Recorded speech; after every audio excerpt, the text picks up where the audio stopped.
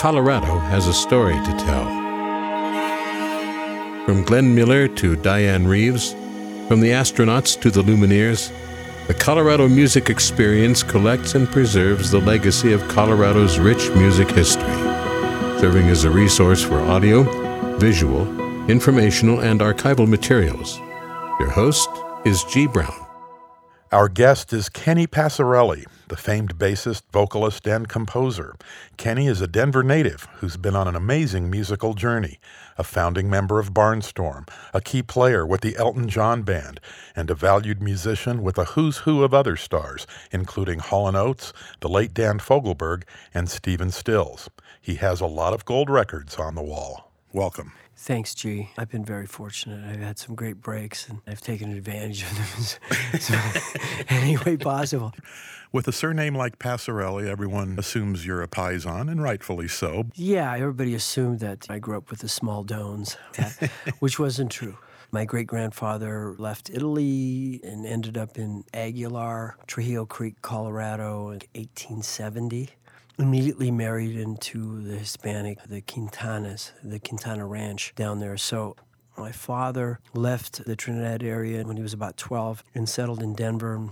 Because he spoke Spanish, my family was really more West Siders. I was the only child that didn't attend West High School. I attended East High School because my dad, who was in law enforcement, purchased a house in 35th and Harrison, right by the Park Hill Golf Course in about 1953, 54. So we weren't North Denver Italians, but my father knew all those guys for various reasons. Having a father in law enforcement had to inform a lot of things in your life. Very much so. My first music experience in terms of education, the Denver Police Protective Association sponsored an organization called the Denver Junior Police Band. That was quite popular in the early 50s, I think, and all the way maybe till the late 60s. But when I joined up at 7, through my dad, I started playing trumpet because he loved the song Cherry Pink and Apple Blossom Pie by Perez Prado, I think it was. And it's a trumpet thing, and I think they got me a toy trumpet, and that evolved into going for an interview as a child with the director, and they looked at your mouth, and I think I wanted to play clarinet because of Benny Goodman or whatever. Now I'm really showing my age. But because of the way my armature was, the trumpet was the instrument. And education a key, because you did have formal musical training then throughout I learned how to youth. read music. I started at 7, and I was in the organization until I was 16.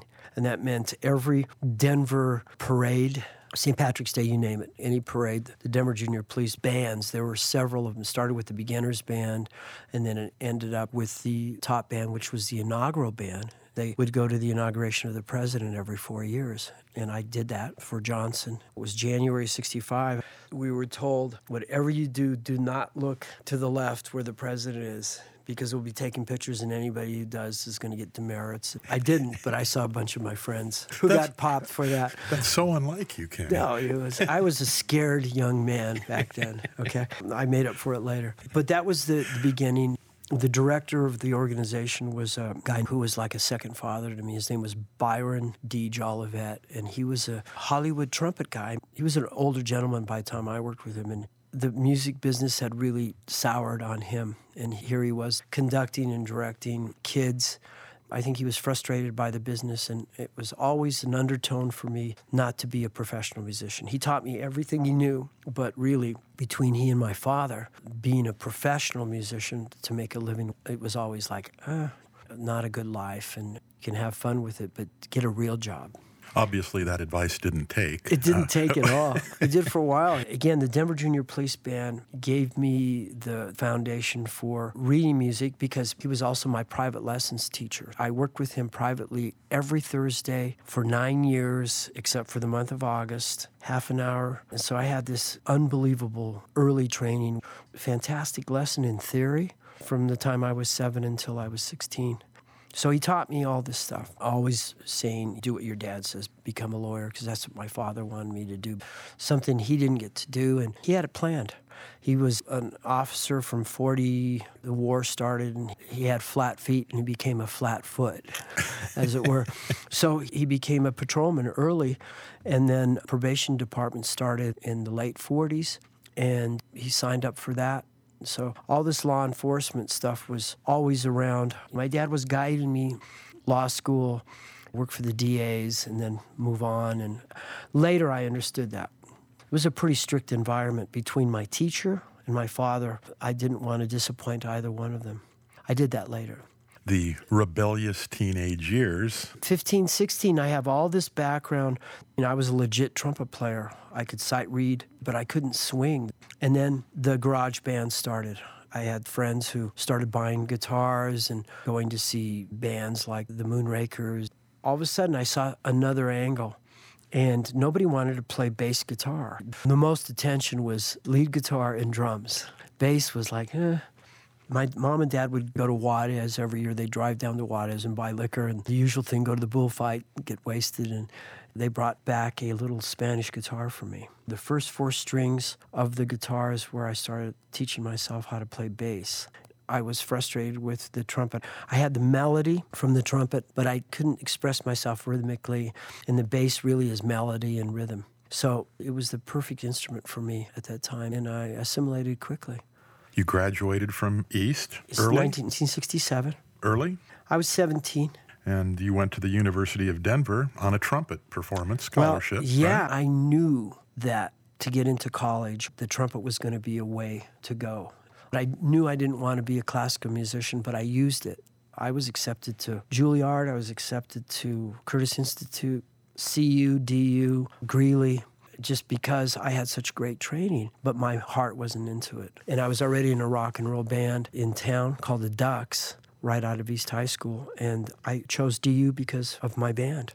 And so I got a scholarship, performance scholarship, trumpet, lived in my parents' basement, and played rock and roll on the weekends. The Ducks, DUX, we were playing the circuit back then, which would have been the 3-2 clubs in Denver, 4 or 5 at the most, Tulagi in Boulder, the library in Fort Collins, and someplace in Greeley, and then down south, Tony Spicola's Pinocchio's in Pueblo, and then the Crazy Cat in Colorado Springs. So that was the circuit.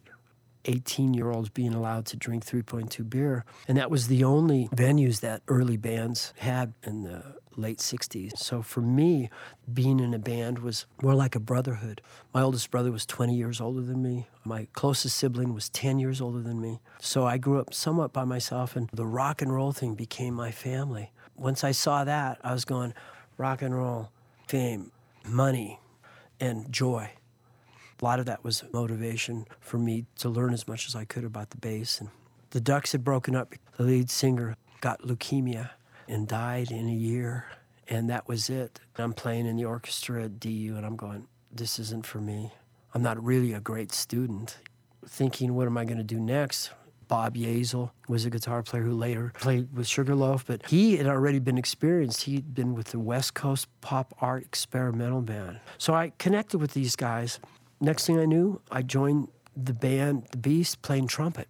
I was still playing bass, but not with that group, and eventually I went from trumpet to bass.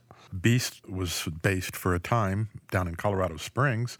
You premiered the Kelker Junction nightclub around 1968. You opened for The Who, for crying out loud. Did. Got a better review, as the papers of the time chronicled. It was a fantastic band. David Raines was the lead singer. He was kind of like a white James Brown.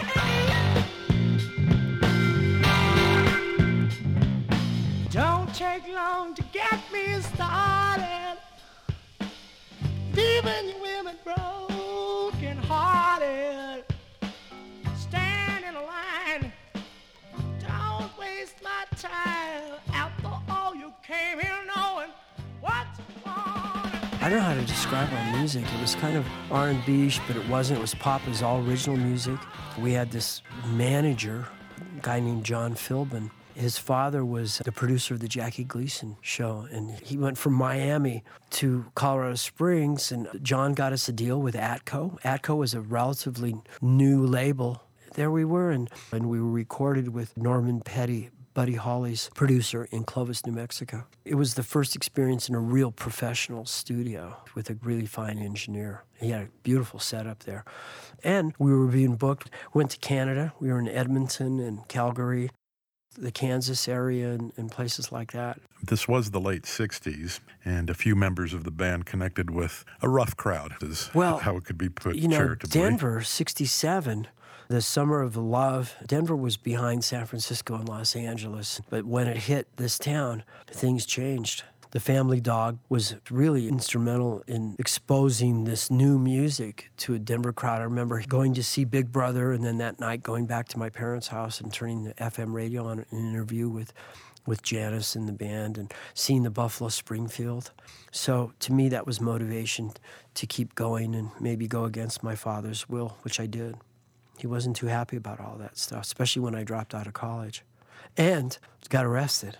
Crystal meth had started to make its ugly appearance around that time, and I believe the Dangerous Drug Act had not been passed yet, and so there were a lot of methamphetamines going around, and there were a couple guys in the band who were doing that, and they made some connections with some people I had no idea. I was a little bit naive about all of this. Growing up in a law enforcement family, I was always a little bit scared of making a mistake in that way. But I did make the mistake. I drove Bob Yazel on 17th and Franklin, I remember. We were on our way to Colorado Springs, and he says, I'm going to pick up a little weed. It wasn't speed or anything. He says, why don't you come in with me? I said, okay, and boom. There was a methamphetamine lab in this house, which I had no idea of. And I remember when my mother saw me on the 10:30 news handcuffed, going to jail. It was really a terrible thing for my dad's reputation, and he was more concerned about that than my innocence, I think.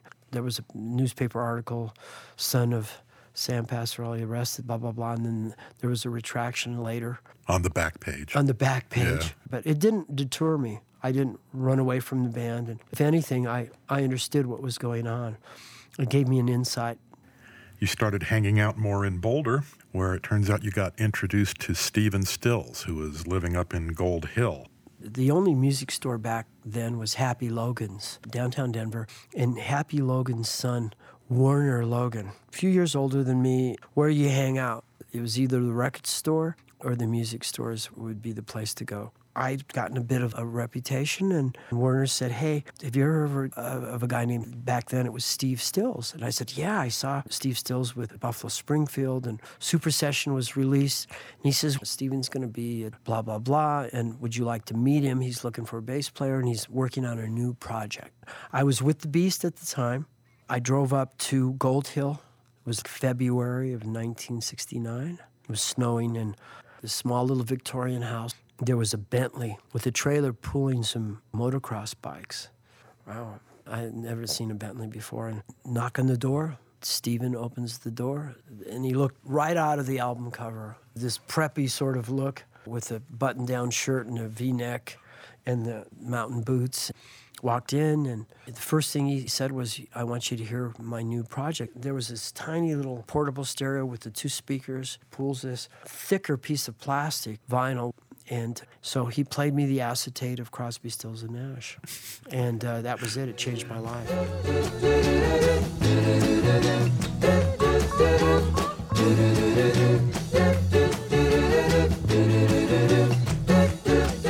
I heard do-do-do-do-do-do-do. 6 months before it was released, Steven said, what kind of bass do you play? And I said, well, I play a Gibson. And he says, no, you can't play a Gibson. And he says, this is what you have to play. You have to play a Fender Precision. And Steven played bass on the entire record. And he played everything, really, except for drums. It was really Steven's record, that first CSN record. I hear new music. I meet somebody who I looked up to. The next day we got together. Before Caribou Ranch, there was a cabin up there with a group of guys from DU called Conal Implosion. And we all went over there and played. And Steven said, you can do this. There was a blip, though. You got sick. And I was with a band that signed a deal. So Steven says, we've been offered our first gig at something called Woodstock. We don't even know what it is. And here's my manager's number. His name's David Geffen. Call David, tell him that we met, give him your information. Well, Infectious hepatitis was rampant. People passing joints or whatever, just bad hygiene. I had hepatitis. I didn't know it.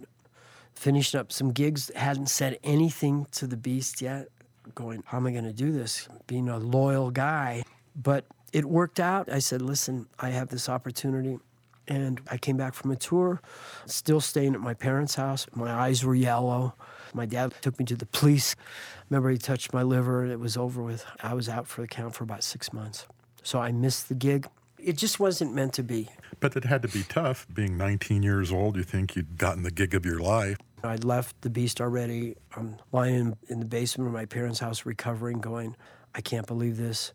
Once I got well, connected with the group that we jammed with Stephen, Conal Implosion, I ended up going to Los Angeles with them. And again, my father was always going, okay, well, you ready to go back to DU? So I went from the Beast to the Miss with Stephen to Conal Implosion and then to Los Angeles and starving. But something interesting was happening concurrently. A guy named Joe Walsh had been building a pretty good reputation as lead guitarist and vocalist for the James Gang out of Cleveland. Right. Funk 49, Bomber, Walk Away. Very popular band, lots of touring. But when the big bucks beckoned, Joe kind of turned the other way. He was encouraged by Bill Simzik, his friend and producer, and made the decision to relocate out to Boulder County. He ended up forming a new group called Barnstorm with drummer Joe Vitale, who was a compadre from back in Cleveland, and a new friend, a Colorado bassist named Kenny Passarelli. I'll always mention Tommy Boland's name because Tommy and I were friends. When I was with the Beast, Tommy had run away from Sioux City and appeared in Denver with his Les Paul, and that's about it. Tommy and I had known each other since 1968. I had a band in Vancouver after Conal Implosion that didn't get a deal. I came back home, and I went back to University of Denver, not as a music student, but as a pre-law student. Put the bass in the corner and was working at the Holly South, a Mexican restaurant my dad had connected me with some friends of his, and music was over with for me. And then I get a call from Tommy in Boulder saying, are you out of your mind, lawyer? And he says, I've got this jazz guy coming into town named Jeremy Steig. So I was with Tommy when he was going to make that transition. All of a sudden, I'm back into the game, the new jazz scene. We opened for Tony Williams' Lifetime at the Cafe A-Go-Go. Miles comes to the gig, and all of a sudden, Tommy's saying, this is where we got to be, man. We got to do this. Well, it didn't work out. Tommy went back to Boulder. I went back, finished the school year, went on the road with John Hammond, ended up back in Vancouver, and then a few months later, I get a call from Tommy. Hey, this guy Joe Walsh has moved to Netherlands. Do you know the James Gang? And you got to meet this guy. I gave him your number. He's looking for a bass player. And that's how it started. Tommy made the introduction. Joe called me in Vancouver. I flew down, borrowed my dad's car, drove up to Netherlands. And Joe had a studio in his house. And Joe played me a couple tracks that he'd recorded in Los Angeles. Vitale was there. We played, and that was it. That was the beginning.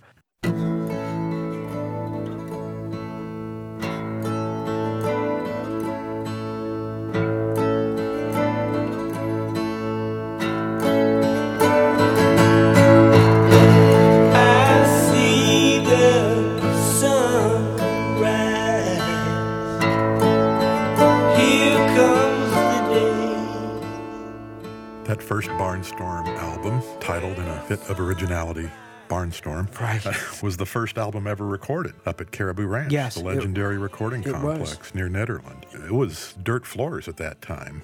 Bill Simzik says there's a guy named Jim Gersio, the producer of Chicago, is building a studio not too far from where we are. And he called up Jim, and the rest is history. It was still being built, so the second floor of the barn housed the studio. And the control room and the recording area were complete. It was dirt floors down below. It was still stables, like a barn in the sense. We recorded there first. And that record, what a creative ferment for the four of you. Simzik behind the board, putting it all together. Joe wanting to expand his musical horizons. You and Joe Vitale, such creative forces in your own right. Joe Vitale is one of the most talented people I've ever met. Great drummer. He was also a writer, a singer. He played flute, he played keyboards. When the three of us got together, you had two guys who were multi-instrumental. I was just teaching myself how to play keyboards at that point, but I could sing. The three of us together, we really were a great team, but the one who really put it all together for us was Bill. He was our George Martin, super creative, and Joe allowed that to happen. You got your first big credit with a song called Mother Says. Mother says be careful and don't stay out too long. Don't do things you shouldn't. Miss me when I'm gone. Daddy says not now, son, but just do the best that you can. And you'll make out somehow, son. Be just like Those records were composed in the studio. Joe, not being the most prolific guy, allowed us to participate as writers. So yes, I got my first credit on Mother Says. That was the beginnings of understanding, to the business end of it, that your pension is the publishing and copyrights. Unfortunately, the business end of the deal was that Joe's old managers of the James Gang sabotaged the record. Because Joe quit at the time when the James Gang, as a trio, were playing 10,000 seaters. That's a lot of money. So the management was really hoping that his solo career would fail and Joe would come back to the James Gang. ABC Dunhill released the record, and there wasn't a lot of push. Joe really financed everything we were doing with his savings. By the time we finished the second record, Joe was tapped out. Fortunately, Rocky Mountain Way hit, and things changed, for Joe especially.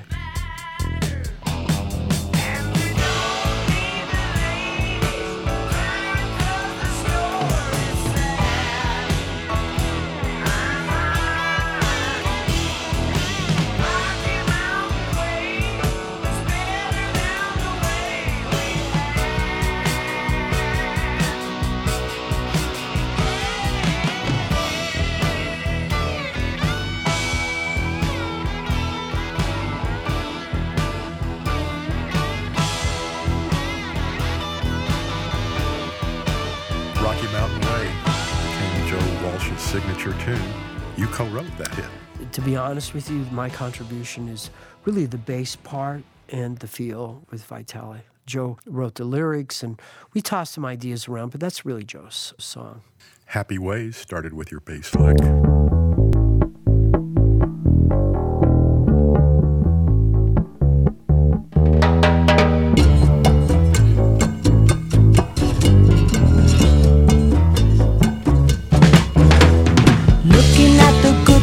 All around me, smiling at the Happy people. Ways was influenced by Stephen Stills, a guy I didn't work with at Woodstock, ends up moving to Boulder. He left London, and Manassas was out of Boulder, Colorado, and I reconnected with Stephen. I wouldn't have had the lyrics had I not met Buddy Zoloff, who was working for Manassas, and then I ended up being offered a job with Manassas, which I didn't take right away. I couldn't quit Joe at that point. We had Rocky Mountain Way out. So he hired Barnstorm, and we opened shows all summer. We did all those summer sheds. So I played with Barnstorm and changed my clothes and played with Stills through a summer tour.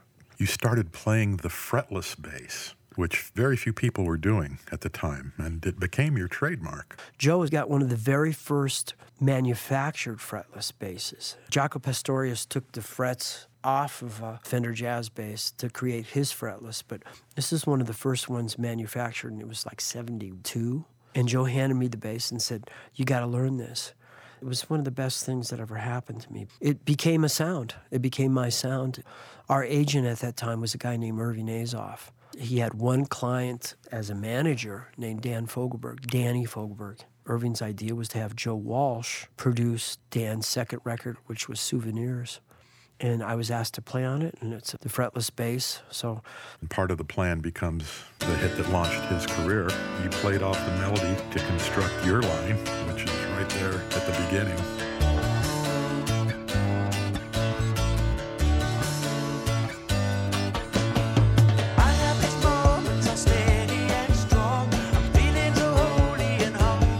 when I look at the complete artist, Dan really had it all. He could play Red Rocks by himself, but at the same time, he could go in the studio and he could play anything. And he was a poet. I always said the male Joni Mitchell of his time. So Dan really had it going for him. And I was lucky that Walsh asked me to played on some great tracks. There's a place in the world for a gambler. It was a little rugged. I got to tell you, I almost threw in the towel there. There was one last track, and it was The Gambler. And he came up with this idea of a line at the end. It was almost like Bach.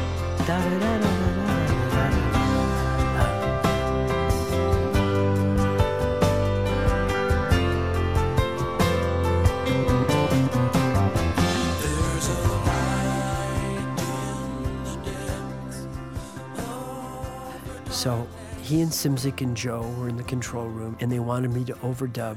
And I sat there for, I forget how many hours. We just couldn't get it. And I remember looking through the glass and seeing Fogelberg and Joe disappointed. Finally, we ended the session. I remember going back to the hotel room going, geez, maybe I should just give it up. This is it. The next day, we did the track. It's a great part. It worked out perfect, and I'm really happy that I got to do that. Barnstorm, by 74, had broken up. Joe was persuaded by the powers that be that Barnstorm was not a band. Barnstorm was Joe Walsh. I felt really bad about Barnstorm breaking up. I didn't want to leave Colorado. I loved being up at Caribou, spending a lot of time at Caribou, and the opportunity of working with Stephen.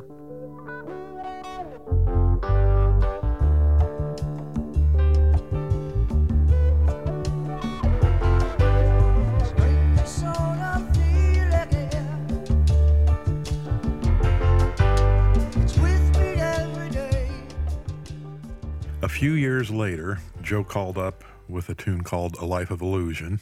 1981. That mariachi influence kind of came full circle. You never know from when your your influences childhood. are going to show up, right? Right. The third record of the Barnstorm group became Joe's record called So What? And we recorded the basic track for Life of Illusion. That's all we had. The band broke up, and that was 74.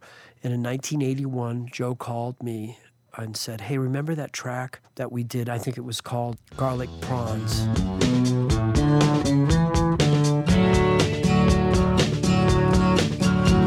He said, I wrote lyrics to it. This is 7 years later.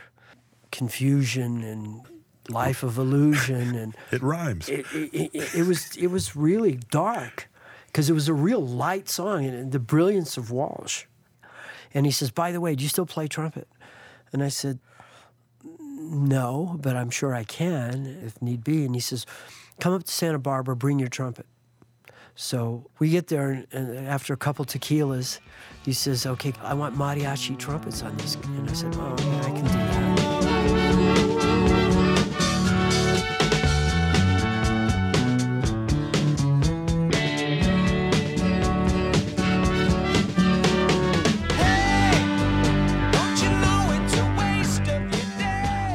Got this bizarre tune.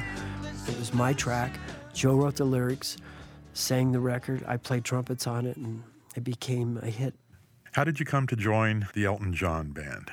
I left Joe to work with Stephen Stills. I didn't go to L.A. with him. I really thought, that's it. I'll probably never hear from Joe Walsh again. After working with Stephen and not getting the Crosby, Stills, Nash & Young tour in 74, I ended up going to Maui with my tail between my legs going, oh, geez, what am I going to do next? I get a call from Vitali. He got a deal with Atlantic Records. He said, why don't you come and work with me? That happened, and while I was on the road with Vitali, I got a call from Joe Walsh. I was in a hotel someplace back east. He hadn't joined the Eagles yet. He was really running with a successful solo career at this point. This is 1975. He says, I was with Elton John. I'm in Vegas, and he's looking for a new bass player. And I wasn't a big fan of Elton's. I'd listened to his records, but I was more into Stephen and the Americana music, and I admired what he was doing. Joe says, he wants to do something different. He's heard your work. Barnstorm never crossed the pond, but those records did. And he also had heard the Souvenirs record.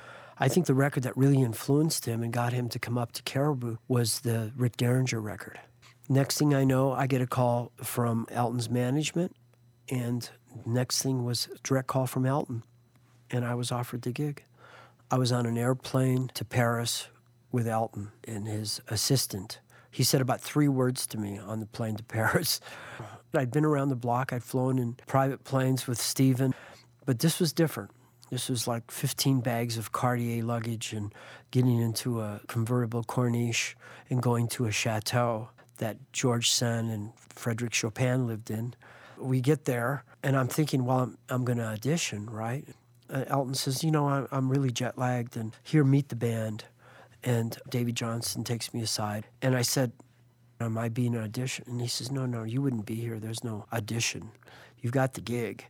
They explained to me who Elton was really quiet back then about his homosexuality because of the business. The return buyers are always the young teenagers. And Elton had this gigantic following of young 13, 14, 15-year-old girls. And the last thing the company wanted to do was to reveal that Elton was a homosexual. And that became a real burden for Elton.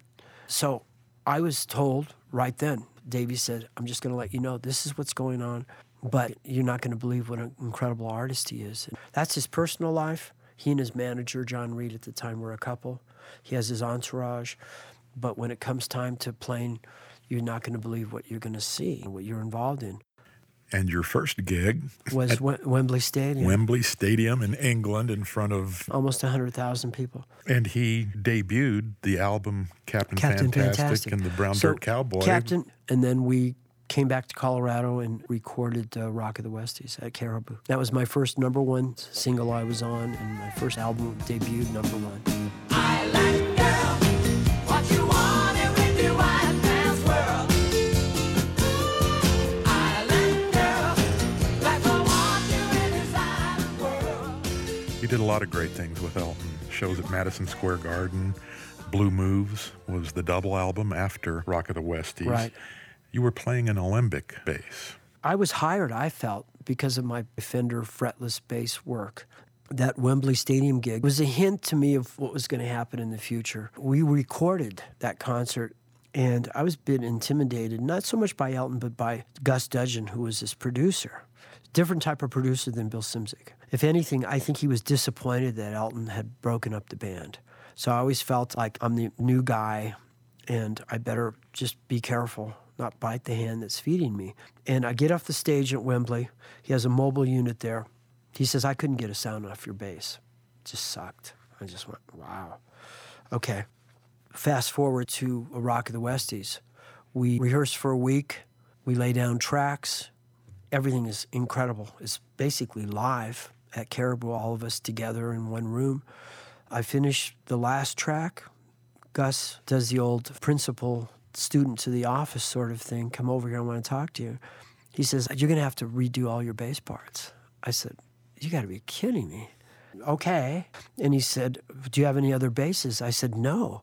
This is what I play. I play fretless bass. And he says, well, we're going to have to figure this out. So I went up to Jim Guercio's cabin, the owner of the ranch, and I said, Jimmy, I've got a big problem here. This guy didn't get a sound on my bass, and the tracks are done, everybody's partying, and I'm called in to redo the basses. And Jim says, look through what I have. And so I brought 3 of the basses that Jimmy had. He had a Fender, and he had a Gibson, and then he had a Hofner that Paul McCartney had given him. And that was the only bass that Gus could get a sound off of. The action was really high, and it was fretted. So I redid the bass parts, and I was really disappointed. I did the entire year, the Rock of the Westies tour. We did Dodger Stadium. Dodger Stadium, that's a fretless bass live. But in my mind, the next record, I didn't want to have a problem with Gus, so I bought an alembic bass, a fretted bass, and I didn't return to the fretless bass until August of last year. It's sad, so sad. Why can't we talk it over? Oh, it seems to me that sorry seems to be the hardest word. You came up with your parts with Elton by standing next to the piano and watching his left hand. Elton's bass parts, his left hand, they're not just roots. He would do different movements. And I realized the technique for me to work with him was to stand next to his left hand and memorize what he's doing. And he was never one to say, don't do this, do this. I did what I felt was necessary, and he was trusting and all of that. He wasn't one of these dictators. Those were parts based off of the composition, what he'd written, but my interpretation of that, he was very open. After Blue Moves, Elton said he was burned out. You then connected with the Hall & Oates band, with Daryl and John. You appeared on the album Along the Red Ledge and did a live album. I was always smitten with the track I Don't Want to Lose You, produced by David Foster, another old compadre. That track in particular, their homage to Philly soul, their roots.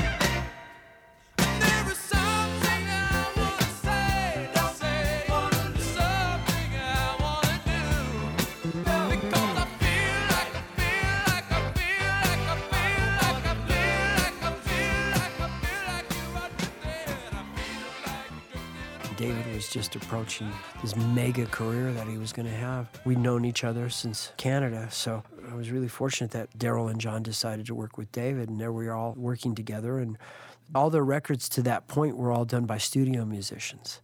And I said, you know what, you guys, let me bring in Caleb and Roger Pope from the Elton John Band. They're out of work, and they're great musicians, and they can tour, and we can record live. And that's what happened. You also played on Daryl Hall's solo album, Sacred Songs. With Roger and Caleb and Robert Fripp produced. Robert Fripp, the producer. Daryl was pigeonholed at the time as a pop star. In an alternate universe somewhere, he's as influential as a David Bowie in terms of being a multifaceted, influential artist. That record was as progressive as anything that came out at the time.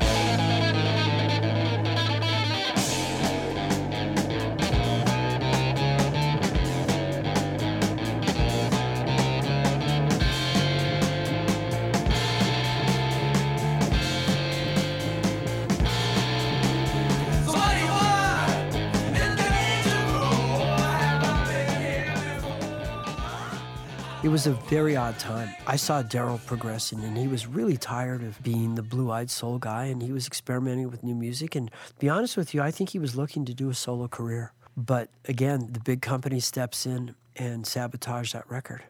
You coming close to a solo deal with RSO, you had a screen test involved in that whole ferment with the Robert Stigwood organization. A lot of people saw those last gigs at Madison Square Garden. Elton was the biggest artist in the world at the time. 7 sold-out gigs at Madison Square Garden. We had a choir for doing the encores, and it was quite a production.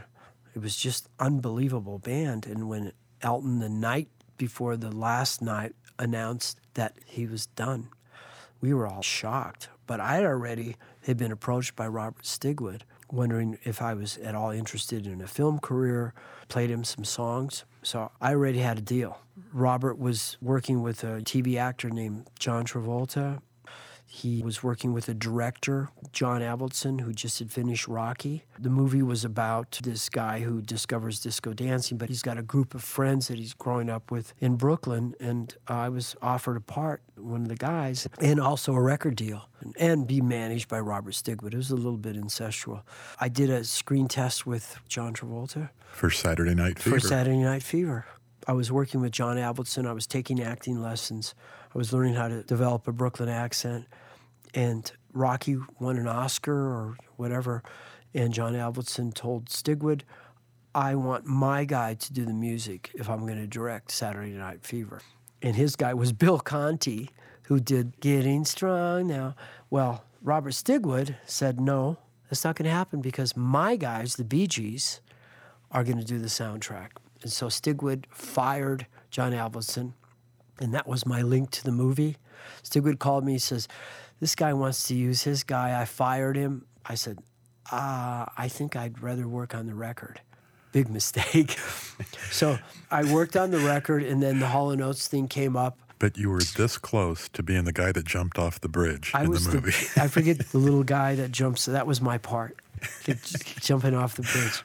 In the mid-'80s, you pulled back a little, stopped touring, and got into composing what you called contemporary classical music.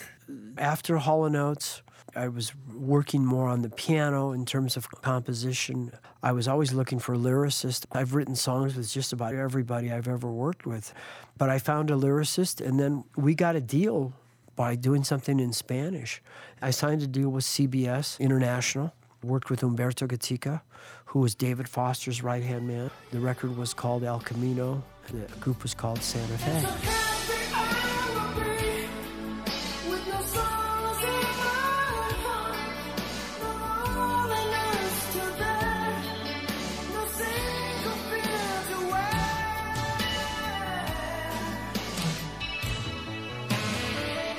We did one record and got some notoriety down south. The record's a little ahead of its time. It was bilingual. There's a couple tracks in Spanish, a couple tracks in English. It just didn't get launched properly. And so I took some of those ideas, came back to Colorado, connected with Dick Darnell. He had a record company called Etherian, and I came up with this concept. It was called Songs of My Ancestors, and it was done here in Golden, Colorado. Dick really gave me an opportunity to do an extended piece of work, 12 movements based off of a theme. I played the entire piano track, and it was built based off of that. You got to perform with the Colorado Symphony, got into production. You produced the best records that Otis Taylor ever made, the blues guitarist.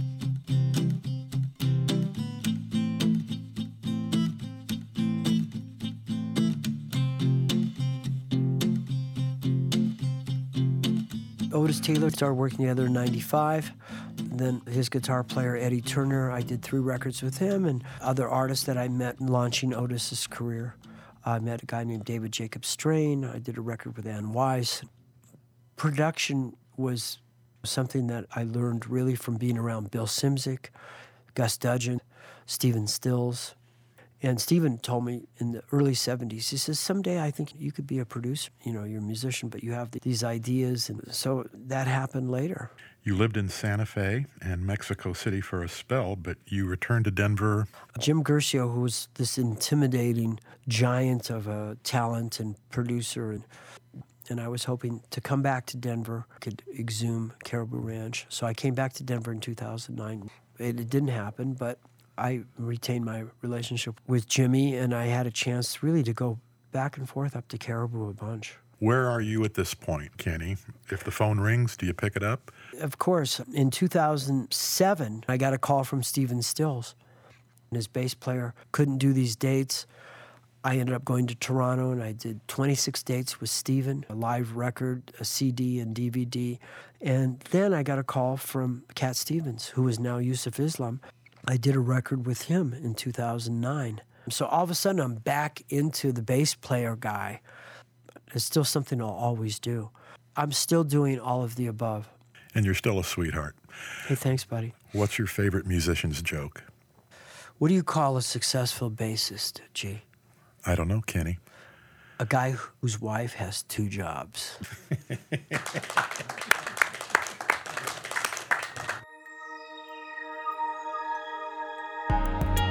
The Colorado Music Experience is a nonprofit educational and cultural organization, relying on financial support from music enthusiasts to fund its initiatives. To learn more, please visit colomusic.org. COLO music.org.